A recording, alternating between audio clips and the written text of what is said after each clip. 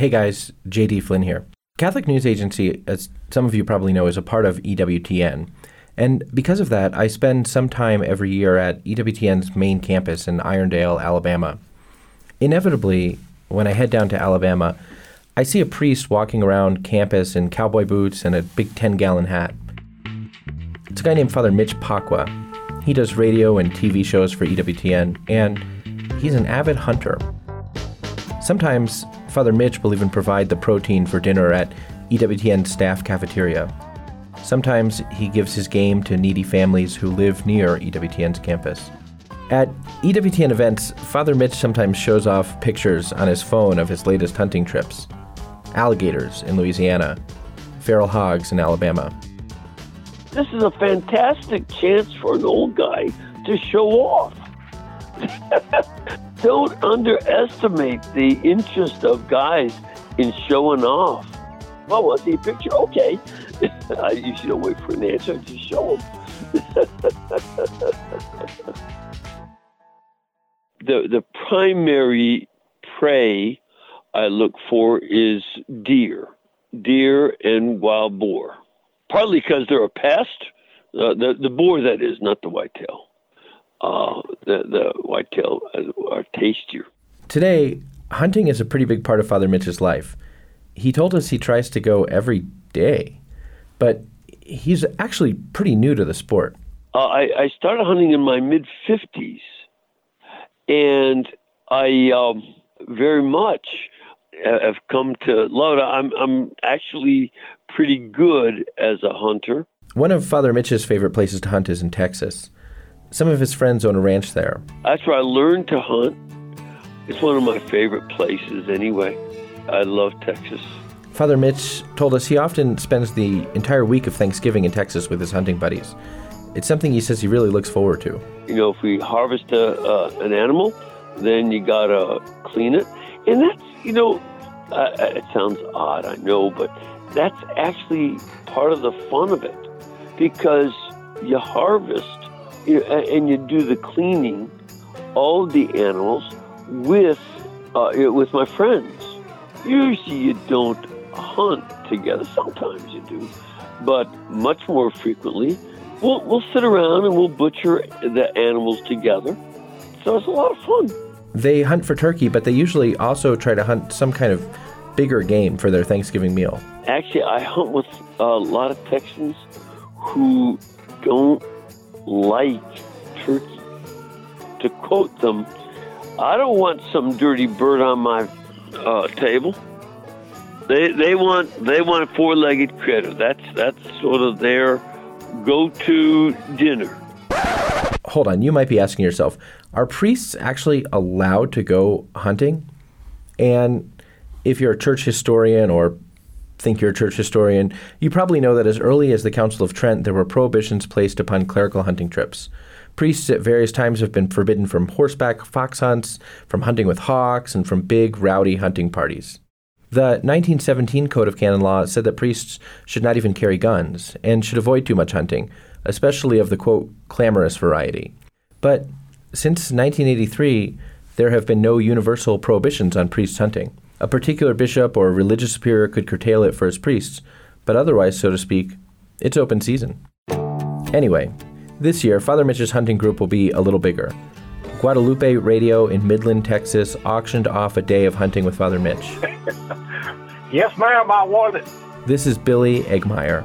He lives in Midkiff, Texas, and he's hunted most of his life. Since I was about 6 years old.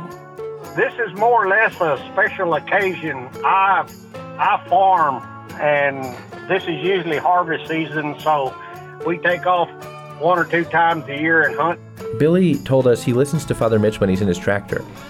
He said he's pretty excited to meet the priest. I think it's going to be an awesome experience. There's some great friendships and camaraderie, and I just love being with my hunting buddies. I really do. It's just really fun. Happy Thanksgiving, everybody. This week on the podcast, the founder of Whiffle Tree Farm in Virginia shares the story of his conversion and talks about the Thanksgiving turkey rush.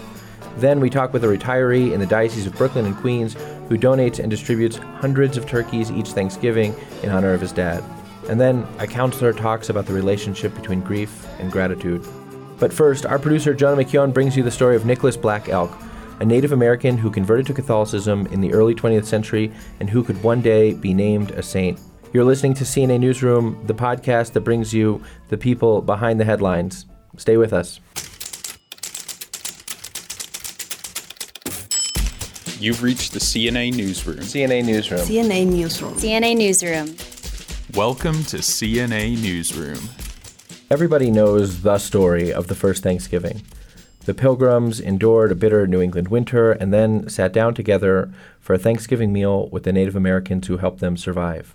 Most of that is true, but a couple of years ago, the Catholic media world started buzzing about the idea that one of the Native Americans who helped the Pilgrims the most was probably a baptized Catholic.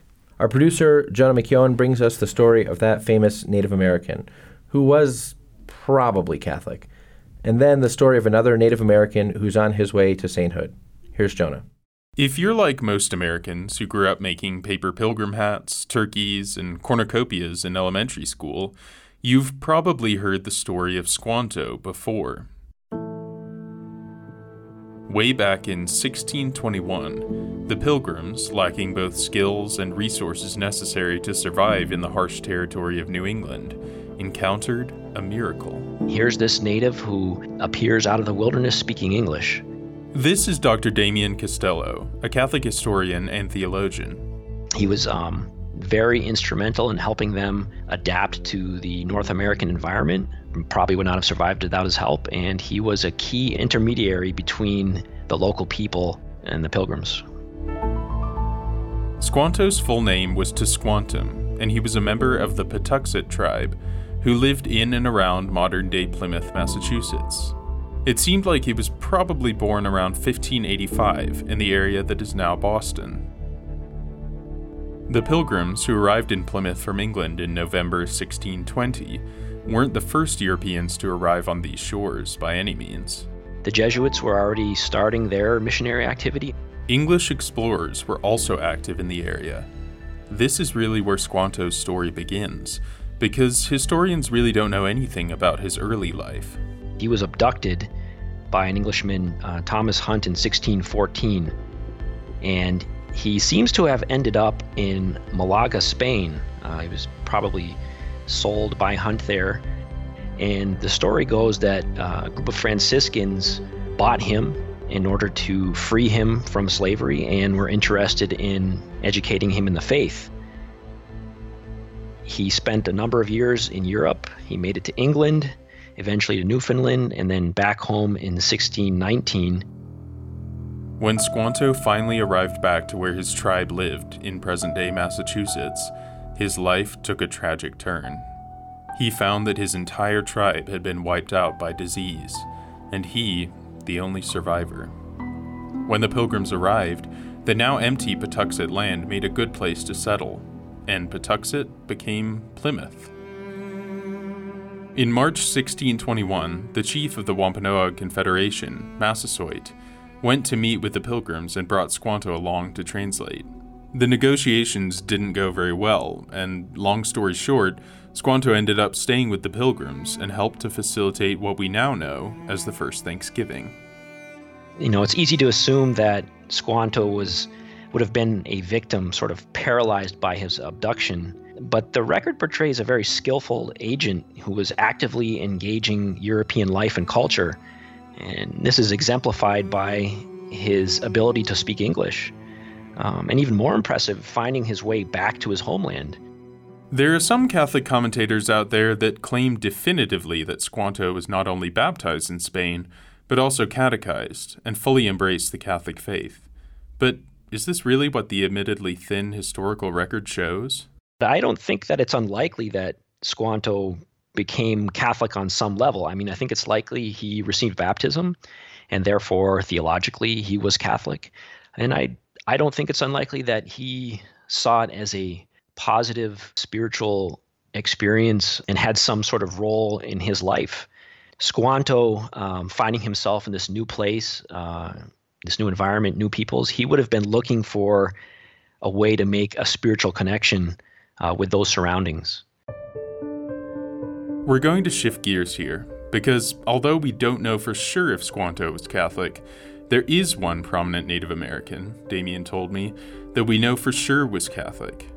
He lived almost 250 years after Squanto, when settlers were crossing the Great Plains and expanding the territory of the burgeoning United States. I'm currently the vice postulator for Nicholas Black Elk's cause for canonization in the Catholic Church. Black Elk was born sometime between 1858 and 1866. He was a cousin to the famous Lakota warrior, Crazy Horse. Black Elk toured Europe with Buffalo Bill Cody's Wild West show, and he made friendships, he fell in love. He survived on his own when he and a few friends missed the boat back to North America, and he was also impressed by Christian teachings. Black Elk was actually involved in the infamous Battle of Wounded Knee in 1890. At that battle, the United States Army gunned down an estimated 300 Lakotas. Black Elk himself was injured in that battle. Even before his conversion, Black Elk became famous thanks to a book by the poet John Neihardt that portrayed Black Elk's early life in a very tragic narrative, and portrays Black Elk himself as something of a relic of the old ways of Native America. Black Elk was nothing like the portrayal in Black Elk Speaks. I mean, he did all those things. He was at Battle of Little Bighorn, Wounded Knee, but after Wounded Knee, he became Catholic, and he became a very active Catholic, a leader in the church. Black Elk's first wife, who he married 2 years after Wounded Knee, is believed to have brought the family's children into the church first, and after she died, Black Elk came into the church himself in 1904, taking the confirmation name Nicholas because he admired the saint's generosity. Black Elk had a long-standing interest in Christianity. You know, he toured in Europe. He reported back very enthusiastically about some Christian ideas. We have the benefit of 3 letters that Black Elk wrote about his time in Europe, and they all refer to Christianity. The final one quoting 1 Corinthians 13, Paul's great treatise on love, and Black Elk says that this was the best thing he found on his journey through North America and Europe.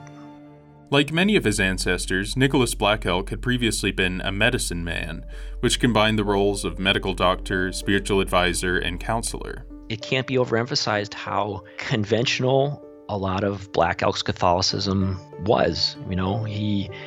He appreciated and promoted the old ways, but his Catholic life was very, conventional to the norms of his time. He had a great devotion to the Rosary, the Sacred Heart. He was remembered even in his very old age, walking to church with this one friend, saying the Rosary. Jesuit missionaries in South Dakota chose Black Elk as a catechist in 1907 for his enthusiasm and his excellent memory for learning scripture and church teaching. He traveled around on horseback teaching the Catholic faith. His efforts brought more than 400 people into the church. Like a lot of things in Indian country, things that maybe a lot of us would assume have little or no meaning in Native contexts often do, whether it's military service, Christianity, or something like Thanksgiving. Nicholas Black Elk actually had a special prayer that he would recite from memory every Thanksgiving. I am talking to you, Grandfather Great Spirit, on this day. Pitifully I sit here. I am speaking for my relatives, my children, my grandchildren, and all my relatives, wherever they might be. Hear me, Grandfather Great Spirit. With your help, our needs are taken care of. You have helped us in the time of want during the past, and on this day we wish to thank you. I, my children, and my grandchildren shall walk, led like children, by your hand. You have helped us in all things, and Grandfather Great Spirit, through your power alone we have survived. One day we shall go and arrive at the end of the road. In that future, we shall be without any sin at all. And so it will be in the same manner for all my grandchildren and relatives who will follow us as well. We give you thanks, Grandfather Great Spirit. I am sending this prayer to you. Nicholas Black Elk died in 1950. The Diocese of Rapid City has opened Nicholas Black Elk's sainthood cause, and earlier this year sent all their research materials to the Vatican. Time will tell when the Native American catechist will hopefully be declared venerable, and eventually perhaps even become the second canonized Native American saint in history. For CNA Newsroom, I'm Jonah McKeown.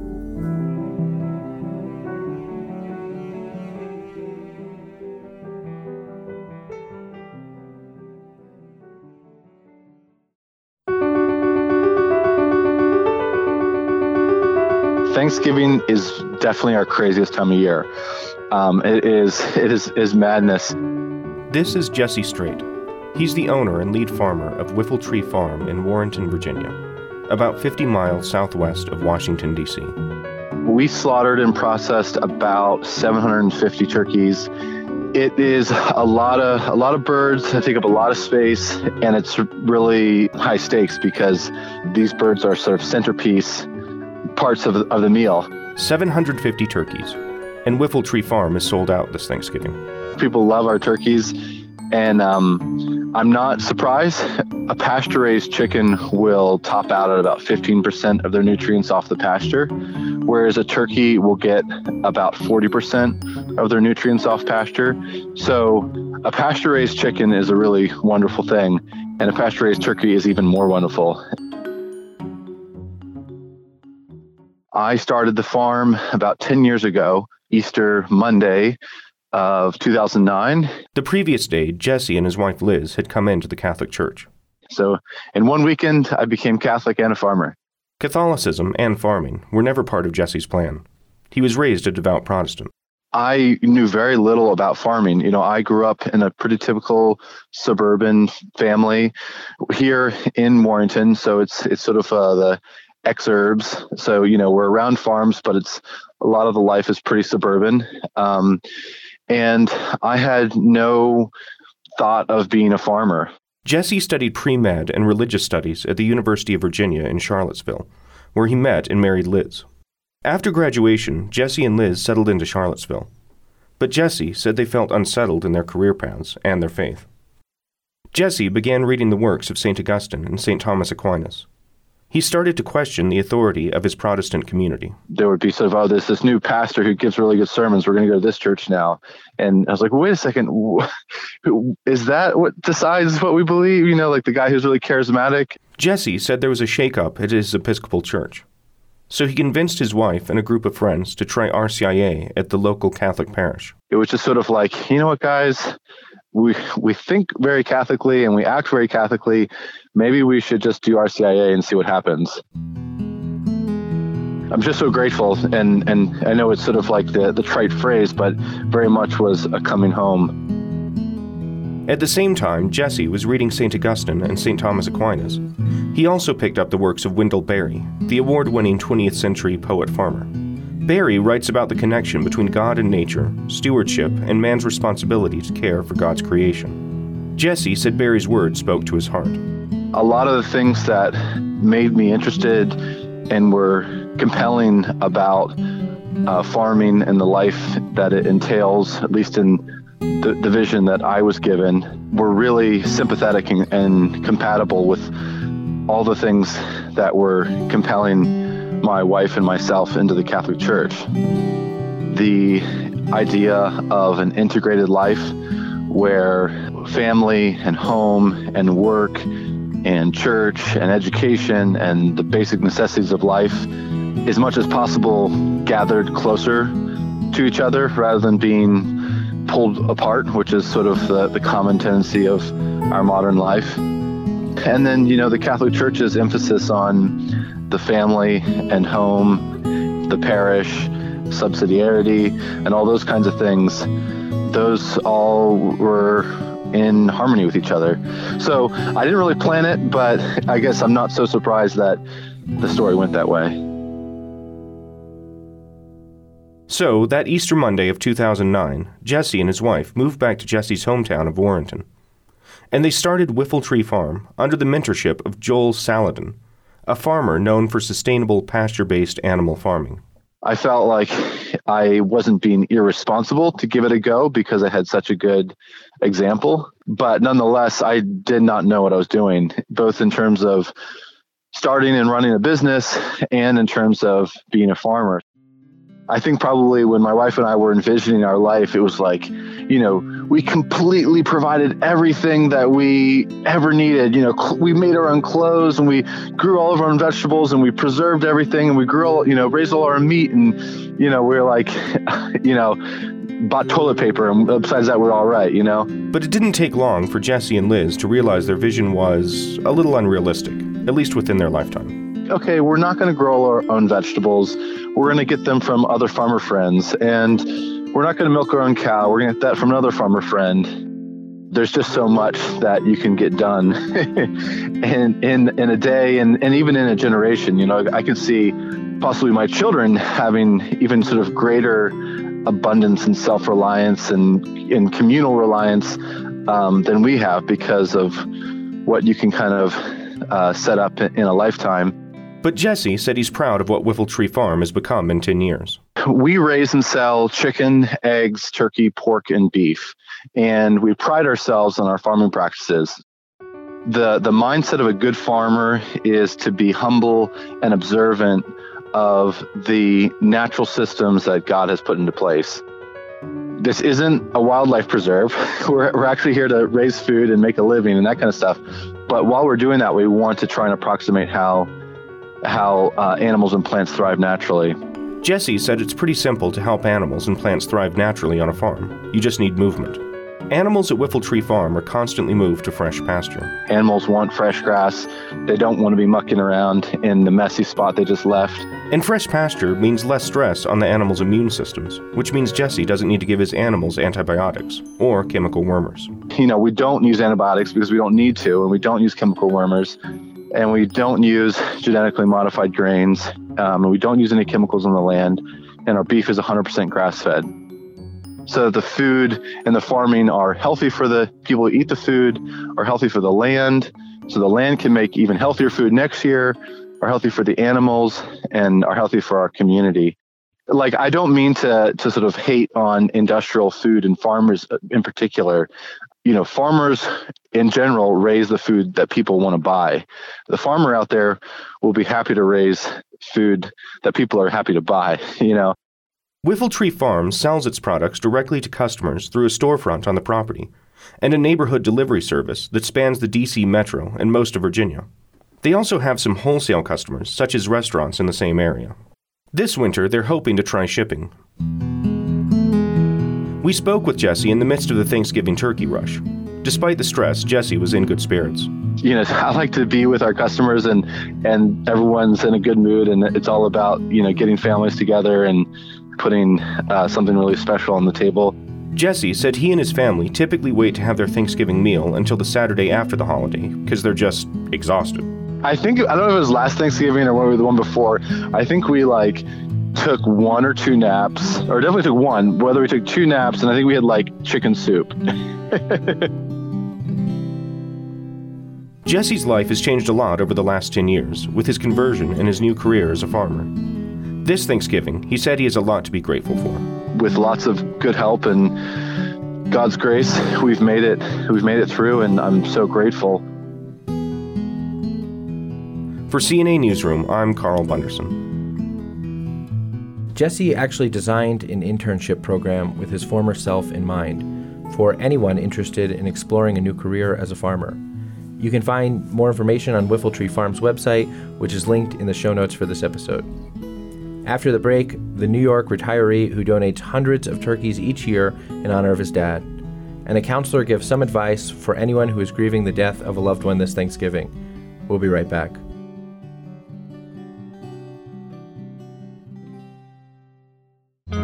On Wednesdays, we wear pink.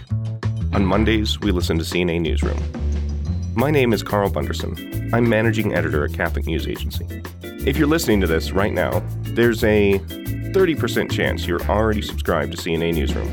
It's like I have ESPN or something. But if you're not subscribed to CNA Newsroom, you can't sit with us. CNA Newsroom is available on every podcast platform, including Apple Podcasts, Spotify, and Stitcher. Search for CNA Newsroom and tap the subscribe button. And while you're at it, leave us a rating and a review. We're not like a regular podcast. We're a cool podcast.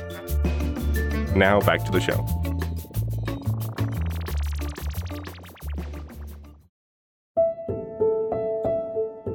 Alphonse Catanese remembers every Thanksgiving when his dad would load hundreds of turkeys into a dump truck. Then he'd pick up Alphonse and his brother from school, and together they would drive to brickyards and supply yards around town. They'd visit all the people his father worked with throughout the year. He would give them a turkey at 12 o'clock on a Wednesday before Thanksgiving and then send everybody home early so they could prepare their table. I could never figure it out why we always used to do this. So one day we finally asked my father, and he goes, "You got to understand, it's nice to help people, and that Thanksgiving's a special time of the year. You might not see people throughout the whole year, but when you bring them a turkey on Thanksgiving and they sit down at their table the next day, they remember you, and they remember you not only that day when they share that food with their friends and family, but they remember you throughout the year as the guy that made it extra special by going out of his way to bring you a turkey." My dad passed away in 2006, and my brother and I took over the business. The two brothers continued their father's Thanksgiving tradition. And then I retired a few years back, and one day I was sitting around talking to my wife and saying, "Wow, remember how it used to be around this time of the year? We'd go crazy, pick up turkeys, put them in some in the refrigerator, freezer, whatever, put them on the dump truck, go out, take care of everybody." His wife suggested he revive the tradition, but this time in collaboration with Catholic Charities in Brooklyn and Queens. Catholic Charities has hosted its turkey and trimming giveaway for over a decade.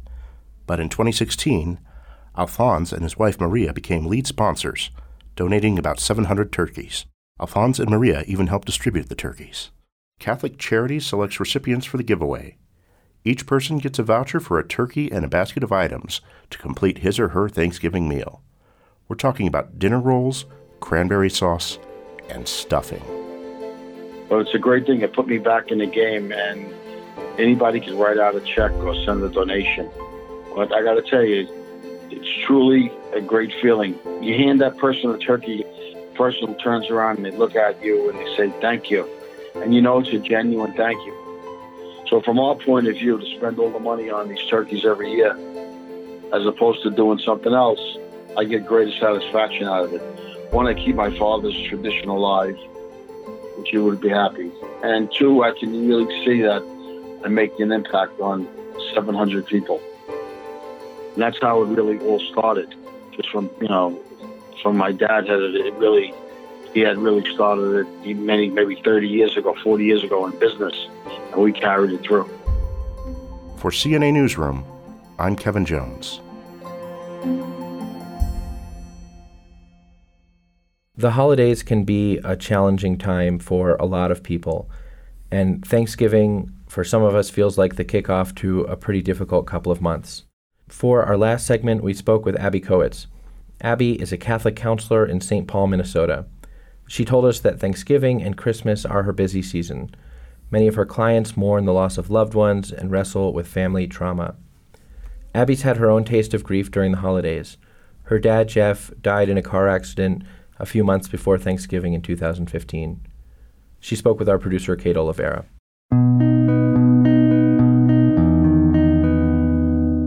The first major holiday after my dad had passed away was Thanksgiving. At the time, it was really the first experience of loss that anyone in our family had had.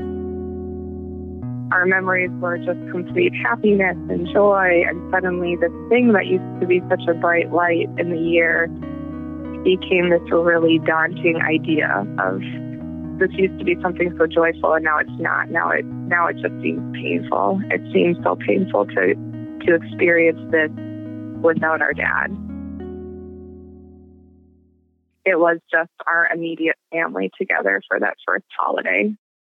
We were initially going about the holiday like it was normal, pretending that it was normal even though it wasn't, and making plans like normal and cooking all of the same foods like normal and going about the day like normal.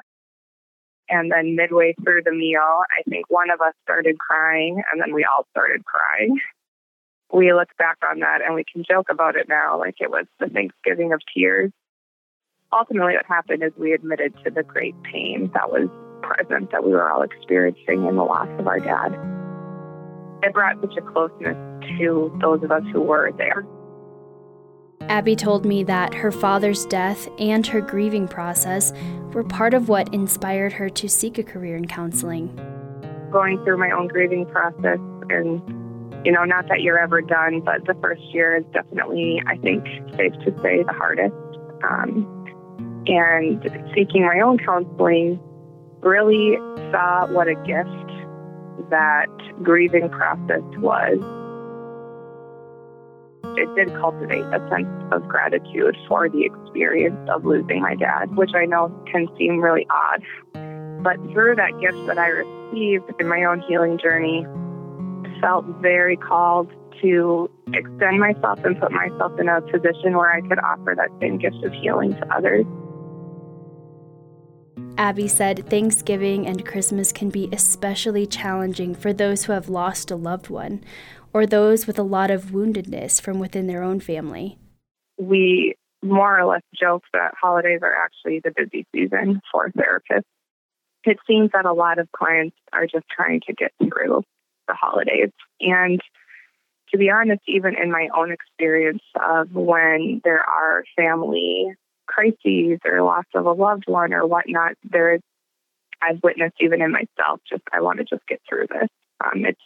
It's too hard, it's too painful to really feel like I can address it on my own. But if you're grieving the loss of a loved one this Thanksgiving, she said it's important to acknowledge those feelings and find ways to honor that person's memory. When you think about anyone who's died, you can probably think of favorite foods or movies or funny things they would say or games they loved, and so intentionally incorporating those into the day. I asked Abby about the relationship between grieving and gratitude. Gratitude can exist simultaneously to a deep sorrow and a deep sadness.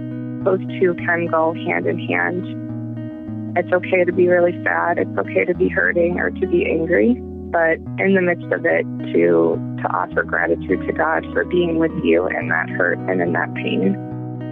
Maybe it's not, you're not in the place, maybe you are, but gratitude for the cross itself in the way that it will inevitably transform you and those around you. While I don't know that those questions are ever fully answered, the questions of why or why did God allow this, I do know this, and that's that if you are seeking healing, which is your responsibility too, especially as Christians, if you're working to seek and receive healing, although it's painful, it's always a time of grace. It's graceful because we open ourselves up to God being at work within us and in our lives. And when you think about God's grace being in you and being in God's presence, there's no response that's more appropriate than one of gratitude. Abby will spend this Thanksgiving with her family at her mom's house.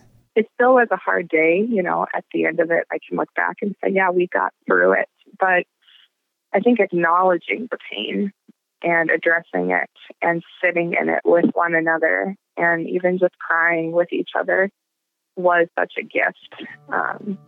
As a family, it was a good reminder that we're not in it alone. We had one another, but also brought really fruitful conversation of what we loved about our dad, what we missed about him, and our hopes that, we can be with him again someday in heaven, and the importance of living a life now that would be worthy of that.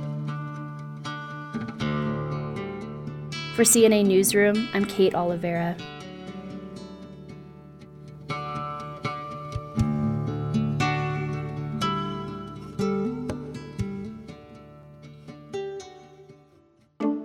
That's our podcast, everybody. CNA Newsroom is a production of Catholic News Agency, a service of EWTN News. I'm your host and CNA's editor-in-chief, J.D. Flynn. We're produced and edited by Kate Oliveira and Jonah McKeown. Our executive producer is Kate Oliveira. Special thanks to everyone we spoke with this week and to Deacon Ben Blackbear Jr. and Mark G. Teal for letting us use audio of Nicholas Black Elk's Thanksgiving prayer. Gobble, gobble, everybody.